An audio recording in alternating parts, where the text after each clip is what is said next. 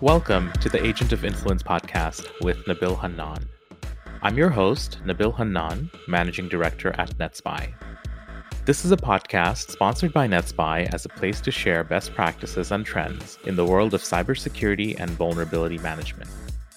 Portions of this interview will appear in print on the NetSpy executive blog. To find out more, go to www.netspy.com/agent of influence. This is an episode in a series of interviews with industry leaders and security gurus. And it's a pleasure to have with me today one of my great friends, Roshan Popal. Hi, Roshan. Hi, Nabil. How are you? I'm well. Hope you're doing well too. Roshan is a technology and security executive with a proven track record for customer service delivery and information security risk migration. Roshan is known for building, developing, and leading high-performance cloud, IT, and security teams on a global scale. Utilizing his strong business acumen and broad technical knowledge, he strategically aligns IT and security services for organizational success. Roshan currently serves as the SVP of Cloud Customer Operations and Chief Information Security Officer at MicroStrategy, which is a business intelligence and analytics firm with headquarters in the DC metro area. Prior to MicroStrategy, he led the global IT and information security function for First Digital Incorporated. So Roshan, why don't we get started? How did you get started with security? Thank you, Nabil, for the intro. I got started with security when I was attending SUNY Buffalo. I went to SUNY Buffalo to get my computer science degree. And I remember when we got there, our first year, we had dial-up. And I got an IRC, which was the Internet Relay Chat, to connect with friends and family throughout the world. And I slowly realized that I can change my identity on IRC and then do a lot of powerful things because everything was identity-based. And if I was able to change my identity, I was able to get admin roles across different channels in IRC, which got me into a little bit of hot water with the CISO. His name was Harvey Axelrod at Buffalo at that time. But that's really when I got started in security and then started, working my way up from there.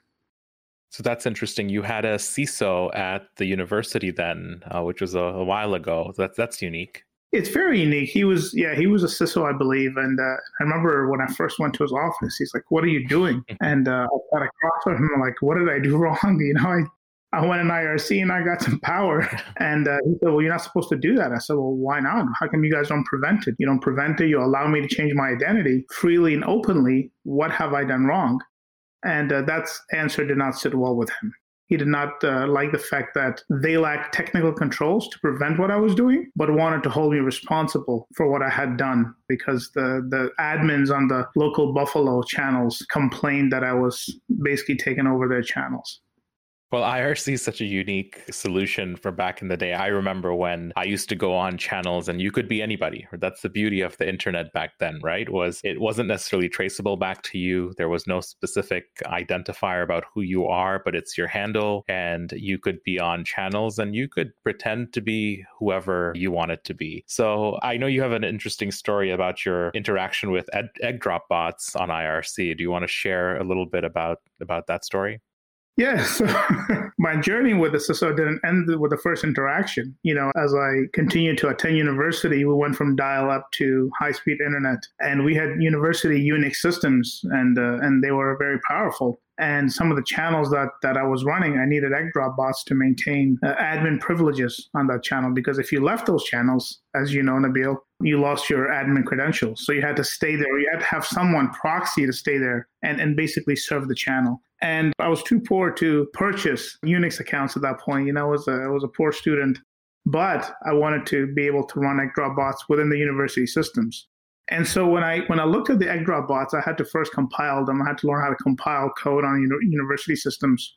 The second thing that I did was I was trying to change the process names. So when the university admins ran a process list, for example, a PS, if you call it that, they would see a normal process such as Pine. If you remember, Pine was the way they checked email for all those old guys, right? Pine and Emacs or BI. It was the Outlook of the 80s. Oh, yeah, it was the Outlook of the 80s. It was awesome. You got a little, just the matrix type of interface, green and black. It was lovely. So the idea for me was to compile these Ekdrop bots and be able to hide them in the university system and continue to operate them. And for the most part, I was successful for that. So from learning how to compile these bots and code, what else did you do to evolve your expertise of just automation, coding, and just infrastructure security as a whole? Yeah. So it was very interesting because playing with Ekdrop bots was so much fun. It was all C code, if I remember correctly, or C++ code.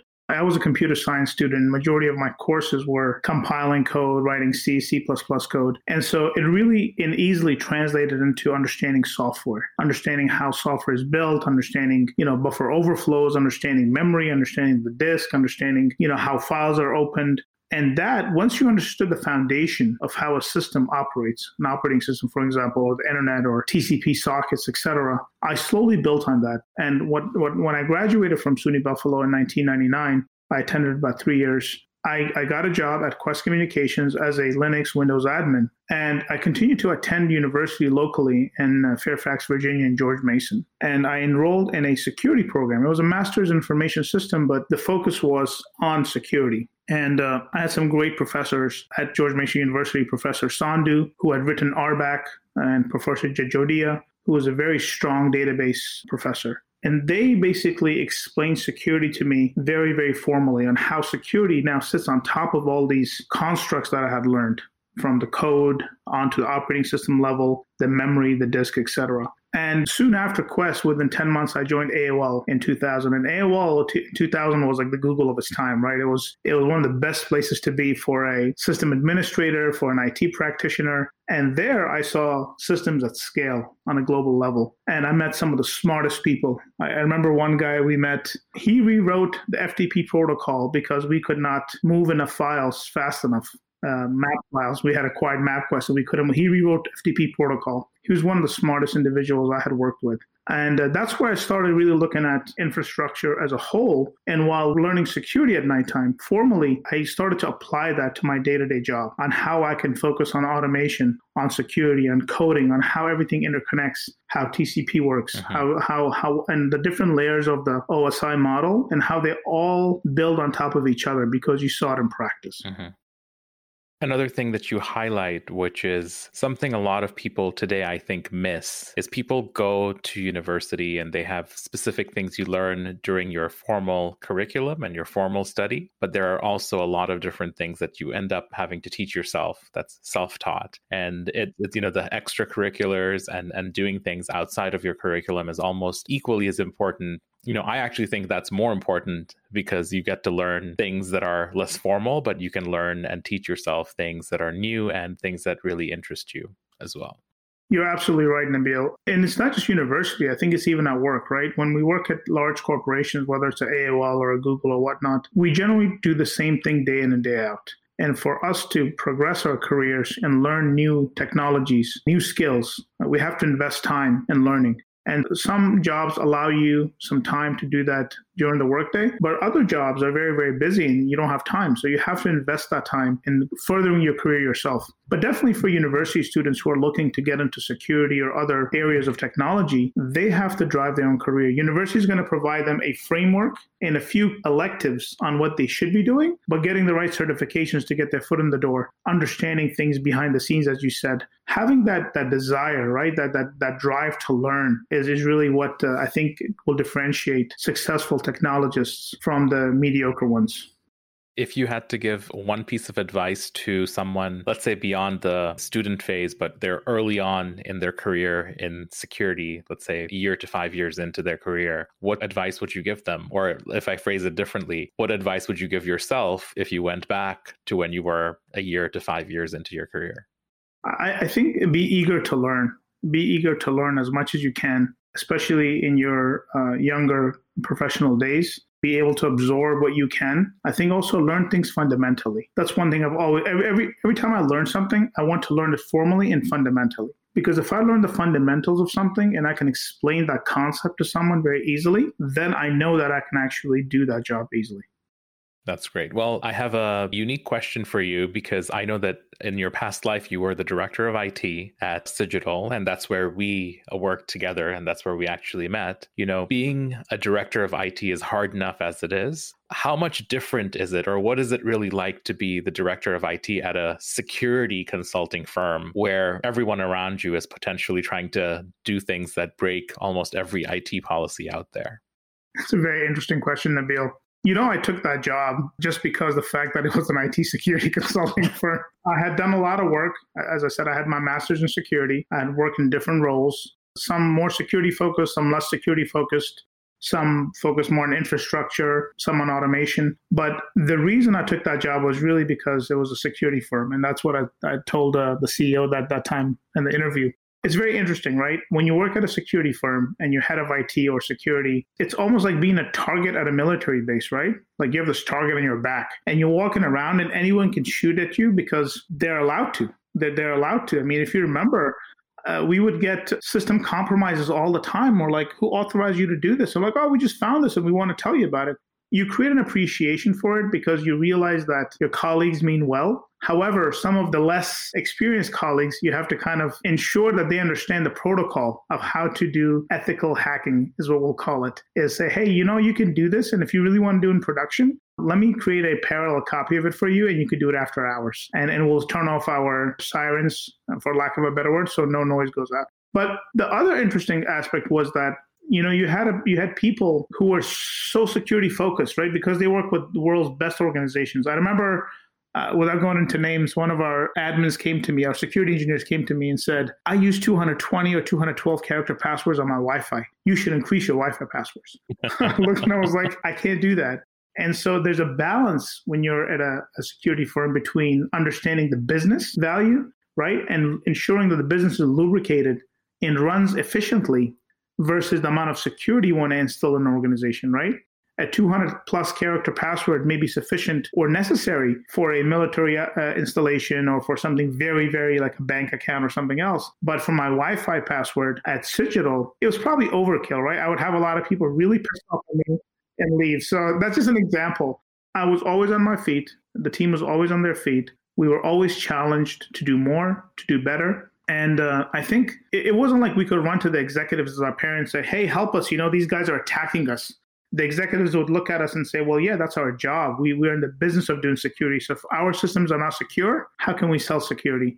So I really enjoy that. And I think you have to smile and take it all and talk to them. And they also appreciated our viewpoint and the fact that we enabled them to do their job as fast as possible with the right amount of security. So I have a fun story, and I don't even know if you remember this story, but if you do, I would love to get your perspective of what happened during this time. Okay. This was a phishing attack that I actually fell for, but it was a phishing exercise that you and the IT team were performing. Yep. And I want to share this story because I think it shows you how even if you might be someone who is a security professional and has experience, you can still fall victim.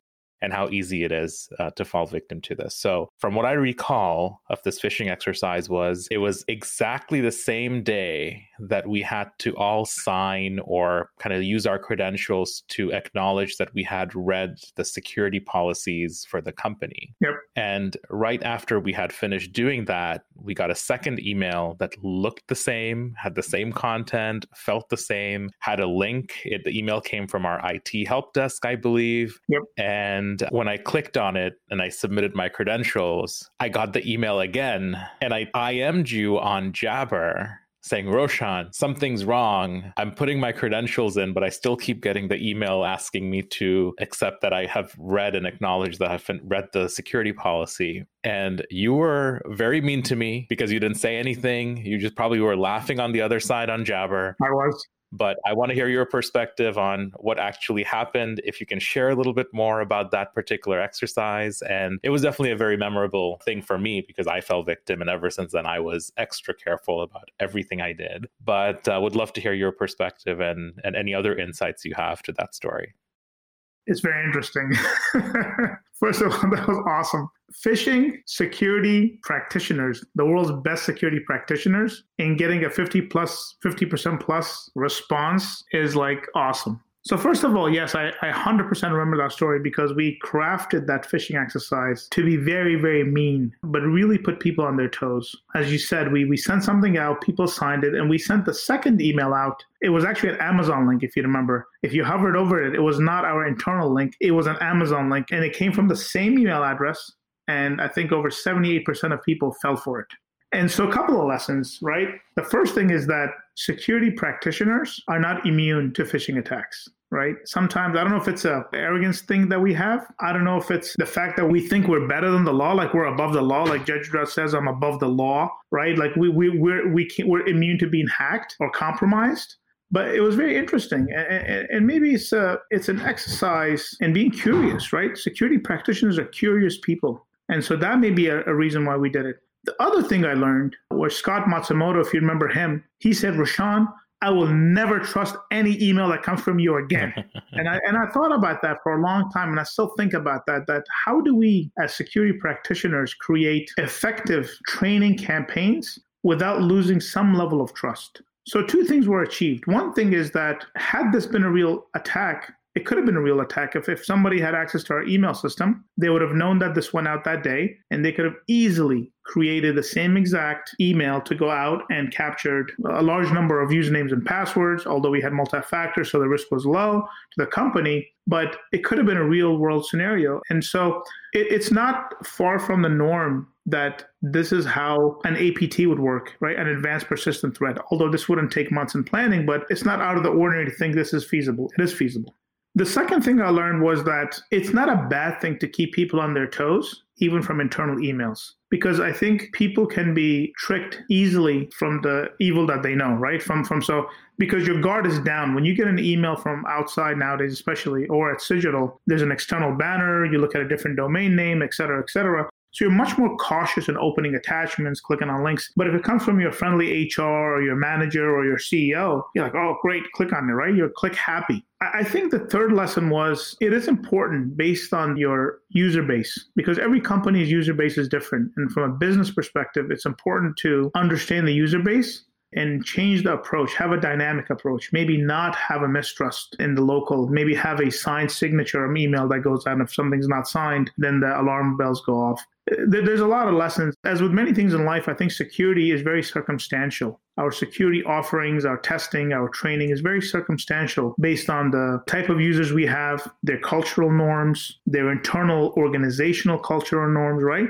Not just the geographic cultural, but also different organizations operate differently. If you remember at Cigital, we stopped sending links in emails just so people don't have to click on them. We would put spaces between http:// and then put the URL afterwards. So you couldn't click on it. You had to paste it, and then there was no way for someone to phish you or trick you. So I'll stop here, but I can go on for hours talking about the different ways we train people and what we learned from that exercise. It was awesome, though.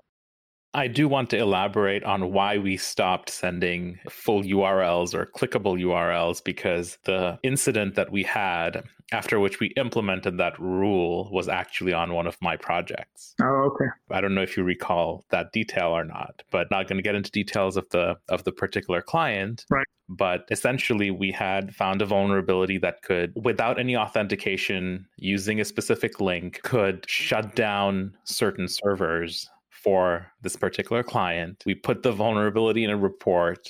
We put the link and we said, do not click, but we put the link in there as the exploit. So they knew how this could get exploited. And then I remember that one of the executives from that company was blowing up my phone. I picked up and they told me that I had messed something up. And I think we were looking at logs to see how this could have happened. But I think it happened because once I sent the report, the person who opened the report clicked on that link to see what it was going to do. Okay. So it wasn't something we did, but it was because of the link, the clickable link that we had included in the report that caused that problem. Oh, yeah. No, it's great stories, brings back some fun and stressful memories from back in the day.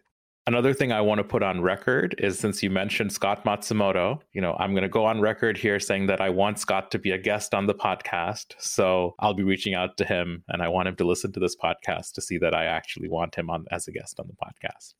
So Roshan, let's talk a little bit about the role of the CISO. When you started MicroStrategy, I believe that was the first time you had the actual CISO role. Any insight you can share with us on what approaches you took to prioritize your focus when you started in that role? Yes. So before I started MicroStrategy as our CISO, I read the ISC Squared book called CISO Leadership to understand the thought process behind the CISO and how the CISO is an effective security leader within an organization.